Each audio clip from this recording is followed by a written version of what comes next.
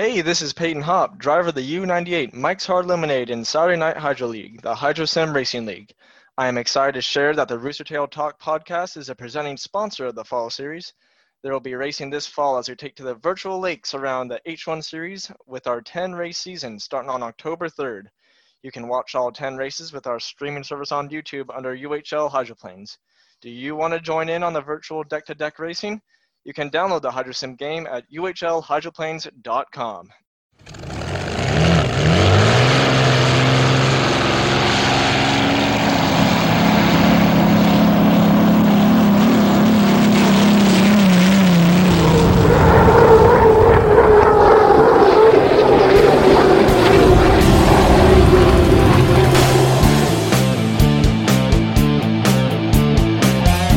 Rooster Tail Talk, a podcast dedicated to everything related to the sport we all love, hydroplane racing. I'm your host, David Newton, and it's time once again, so sit back, relax, and welcome to Rooster Tail Talk.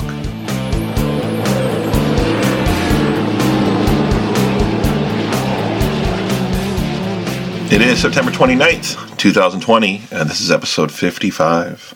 I don't know about you, but things have been pretty busy around my household lately. I am a school teacher. That is my day job, and I really enjoyed having summer off. It wasn't the same this year at all with COVID, but I'm now back to work with that, and we're teaching remotely over here in the Seattle area, and it's incredibly busy time to do that as a teacher. I feel like I'm doing a lot more work now than I have before in previous years teaching remotely, but it is what it is, and I'm excited to be back in the studio recording this episode. I haven't recorded an episode for about a month or so. I really tried to have some episodes pre-recorded. I hope you enjoyed those episodes. There were some fun interviews, and I have some great people lined up for some interviews coming up, and I can't wait to announce those. But today I was forwarded an article, and I really want to talk about this. I think this is something that's going to be...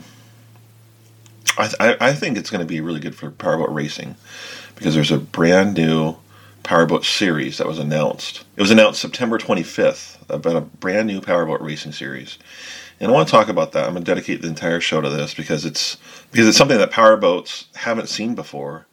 And I think it's going to be, possible next step in evolution for the sport. And when I say that, I feel like it's going to be more so on the side of marketing and the show and really getting more people aware of boat racing in general. And it's not going to be hydroplane racing. It's going to be something that's different. So this is, I think, the first episode I've dedicated something to non-hydroplane racing, but it's something so noteworthy. I think we need to talk about it and hear about it. Well, on September 25th, two gentlemen announced the official release and beginnings of our new powerboat racing series. Alejandro Agag with Rody Basso announced the form and the beginning of an all-electric powerboat racing series. Now, you may have heard of these people before because Alejandro is the founder of the electric vehicle racing series known as Formula E, and Rody is the former director of motorsports at McLaren. So they have some big ties in with car racing and with Formula E. So they've done a few rodeos and they know a few things of what it takes. Now, I'm excited about this because I've seen what they've done with Formula E, and I feel like that's been a tremendous success in a lot of different ways. And I know people aren't probably not excited to hear, oh, it's electric boat racing, who cares?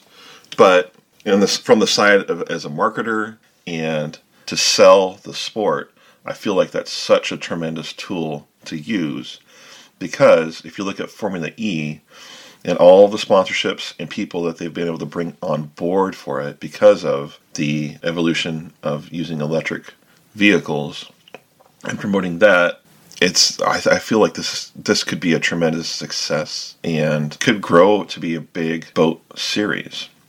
The future will tell what will happen for the boat series, but just looking at the facts from Formula E, they started 6 years ago, back in 2014, and they really put this on a global scale.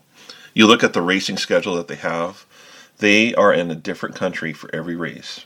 They're pushing their product and they're selling their product literally around the world. They have a 12-stop racing series that goes from January to July. And they race in Chile, Mexico, Saudi Arabia, China, Italy, France, Monaco, South Korea, Germany, United States, and the United Kingdom. They do that in the span of 7 months.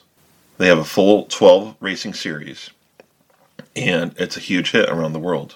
They've been able to bring in a lot of financial backers. From looking online, they've been able to bring up $900 million to back this sport. They've been able to bring in global sponsors such as Michelin, Vodafone, ABB, Julius Baer, DHL, BMW, Saudi Arabia Airlines, Allianz, Bosch, Heineken Beer, Enel, Hugo Boss, Modus, Antofagasta Minerals, and a champagne company, Moët & Chandon. So they really have been able to be successful with the car racing series. They've also ventured out into an off-road series with electric racing. But in Formula E, they've had some really big financial backers from people who normally aren't associated with car racing, such as Leonardo DiCaprio, an actor from Hollywood, who has a lot of money, yes, but he has also pushed a lot of money into the sport by being a part owner of a team, and who is also coming out with a documentary on Formula E racing, pushing the product to a different audience. So I think a partnership with a new boat racing series, along with people who have background in marketing the sport, creating a new sport, and really pushing it on a global scale, would be huge for powerboat racing. Now, I know a lot of hardcore hydroplane fans out here right now are thinking, why am I listening to Newton talk about electric boats?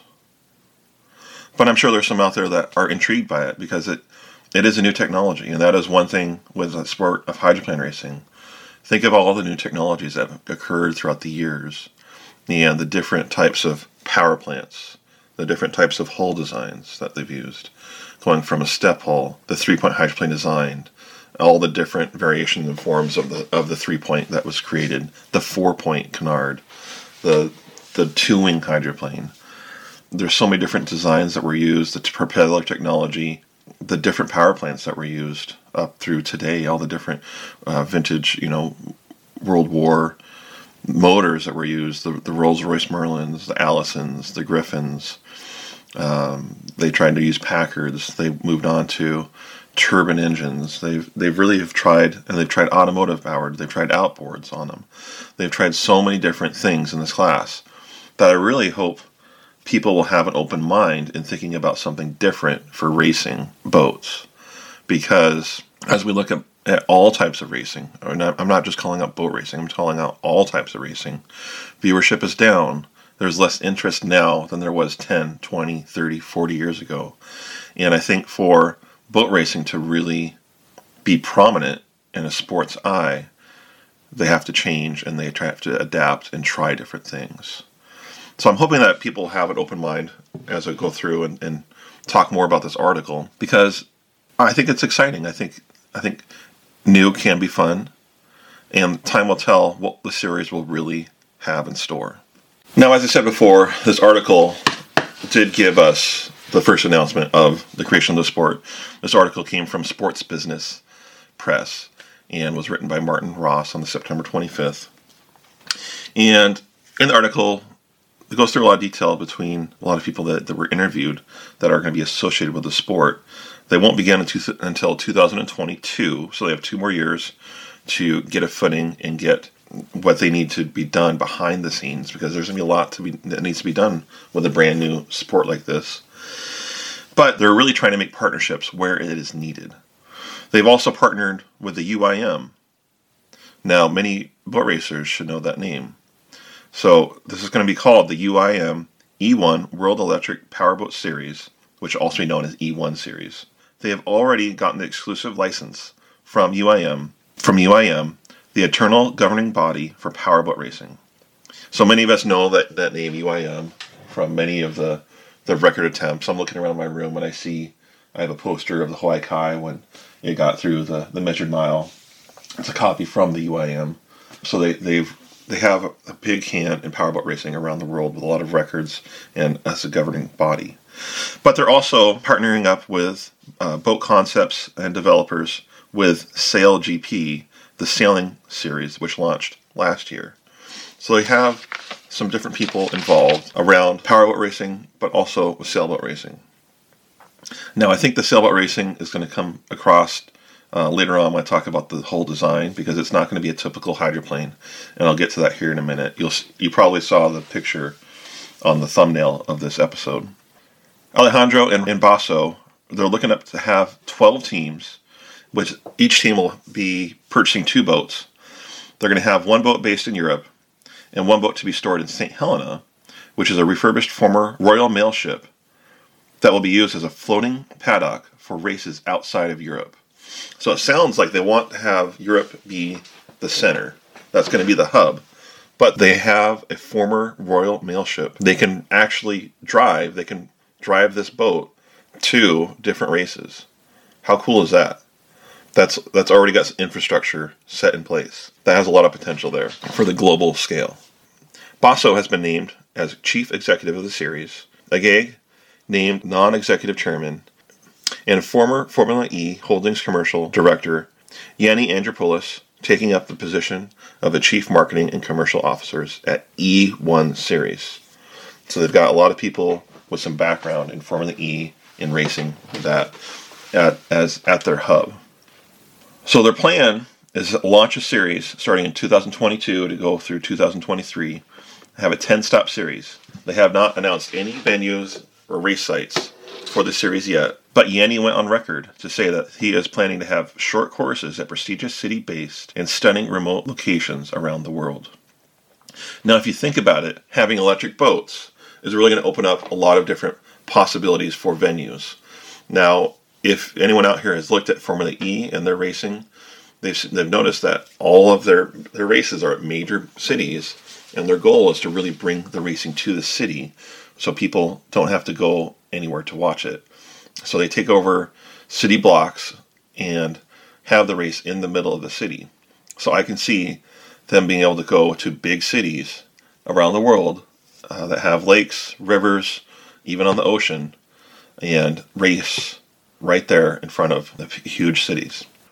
When asked about financial backers, Yanni had this to say: "We're going to market with a financial proposal and are already advanced with several parties, which will enable us to prototype and test the boat, then roll out production of the boats for the teams." So it sounds like they're going to have one supplier for the boats and that they'll buy the boats from. So it'll be more of a stock boat racing approach. The boats are currently being developed right now in the UK by a company called Seabird Technologies. They were quoted that they're attempting to make the boats super fast and super lightweight, largely a one design race boat. Now, if you take a look at the picture of the boat, this looks very futuristic. A couple things come to mind. It looks very much like a hydrofoil. So I feel like there's a big design influence by people associated with sailboat racing and how hydrofoils have become so popular in their former racing. That's going to be pretty unique for us. I can imagine it's going to look like boats floating over the water. Probably not going to have much of a rooster tail at all with that. But looking at the picture, I don't see a propeller. So I'm wondering what type of propulsion they're going to be using. They call it a race bird boat. So I don't know what they'll really call it in later stages when they're built. It almost looks like a flat bottom with a hydrofoil below. So it'll be interesting to see what they actually look like when they're done. One thing also I noticed, there's no canopy over the boat for the driver. So I'm wondering if they'll be looking into that at all in the future. So very exciting stuff. A lot of people so far are really involved with this process. Agag went on record. He wanted to talk about the future and the concept of this whole racing series. He said that we believe this series will engage not only the sporting public and boating and tech enthusiasts around the world, but also ocean conservationists who care about the future of our planet. The Earth's oceans, lakes, and rivers are under huge environmental pressure, and the E1 World Electric Powerboat Series will lead the way in electrifying water mobility for future generations. So if you think about it, there really is going to be a lot of backers for companies who want to have personal water boats that are electric going for the future, right? So looking at the Formula E series, with that car racing series, there's a lot of car manufacturers that were backing products such as Jaguar, BMW, and I know many others as well, because they really wanted to use that as R&D future productions of their personal cars. And so I can really see the same thing translating over here to boat racing, which that would mean more money in the sport, more backers, and more people involved behind the scenes. Right now, the use of electric power on water is still in an embryonic stage. My ambition for the E1 series is to accelerate the adoption of electric boats, to demonstrate how exciting they can be, and to promote electric solutions in clean water mobility to marine travel worldwide. Now, Russell Coates, I don't know if I'm saying all these names right, to be honest. These are names out of Europe, out of Spain, out of different parts of the world, and I feel like I'm butchering all these names. But anyways, Russell, who is the chief executive of SailGP, said this: "This is an incredibly exciting partnership that allows us to continue accelerating change toward a cleaner future. We are powered by nature, and SailGP and E1 share a similar sense of purpose to be leading examples of sustainable technology." So really, there's just so many possibilities with these partnerships, and who are researching greener technologies. I feel like there's a lot that could be pushed with this series. Now, no drivers have been announced yet. They're probably looking at getting existing Powerboat Championship drivers. This is a series who's going to be based out of Europe, so I'm sure they're going to be looking at Europe drivers. But hopefully they'll give some American drivers a call here sometime in the future and see if they'd be interested in racing in this series. As far as format goes, I know from the article, reading the article, they're really going to be trying to create this alongside of the SailGP guys. So I'm not sure how similar of a look it will have compared to hydroplane racing, but it said that they will have testing, qualifying, and a series knockout races leading up to a final. So they will have elimination heats and a final heat. What will that look like? Time will tell. That does sound pretty exciting to me. Now, the last bit in this article I found that was really interesting is just is the partnership, but also the marketing side of things. In the article, they talked with Andronopoulos, and he said that the first stages of the E Series, boat racing series, will be held with existing Formula E and Extreme E broadcast right holders. So what does that mean? That means that they're going to already be starting out on the right foot of having broadcast rights around the world, globally, for this racing series. And he went on to say they're really trying to get this new series broadcasted as far and as wide as possible.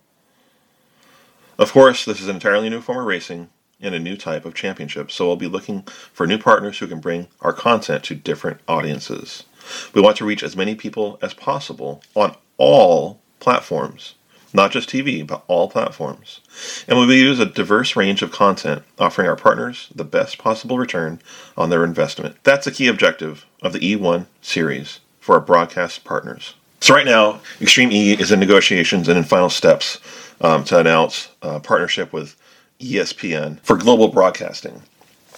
Back in July, Extreme E struck rights deal with international media group Discovery, which will showcase the series in over 50 European markets on Eurosport, and in North America through subscription streaming service MotorTrend.